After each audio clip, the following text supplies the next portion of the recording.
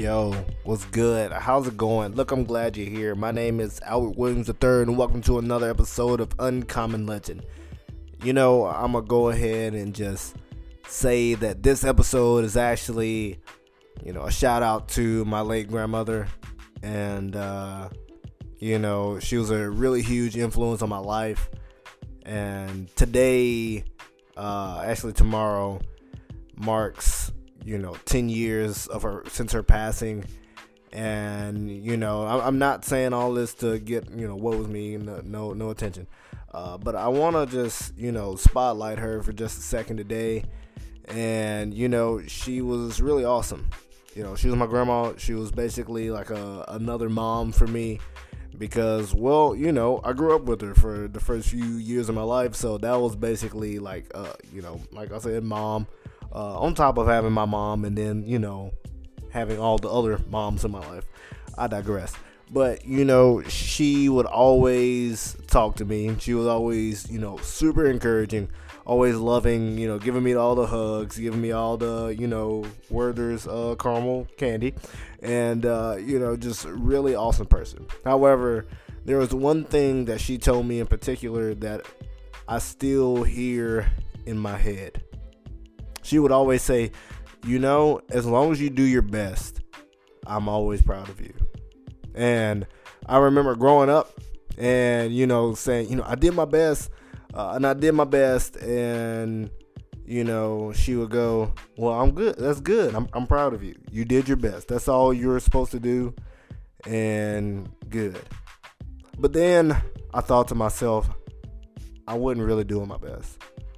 Like, there were times where I could have tried harder. I could have done more, and I didn't. And that's why I encourage you. I give you this admonishment, because I don't want you to be that shoulda, coulda, woulda. I don't want you to be the kind of person that goes, man, if I would have, if I could have just given more effort, and I should have just done it. Don't be that guy. Don't be that lady, because it's going to haunt you. It's going to hurt. And personally, like, I kind of wish I did more then. Granted, I was only 15, when she passed, and, a lot of things that I really didn't get to do back in the day, but I remember going, man, I did my best, and, I didn't. And so now when I do things, I want to actually excel. I want to do my best. And I know when I do my best. And so for you, put your best foot forward. Go out here and do what you have to do. Do what you have to do with excellence, though. Because it is very easy to be mediocre. It is very easy to be the status quo. It's like, man, this is good enough. This person did that, and I think I'll be okay with that. I catch myself in that rut. The thing is, though, I want so much more for me, and I want so much more for you. And the reason why my grandmother's words ring on is because I'm 25. I'll be getting married this year, and I think at a very pivotal time in my life, I really need her words, because it's crazy.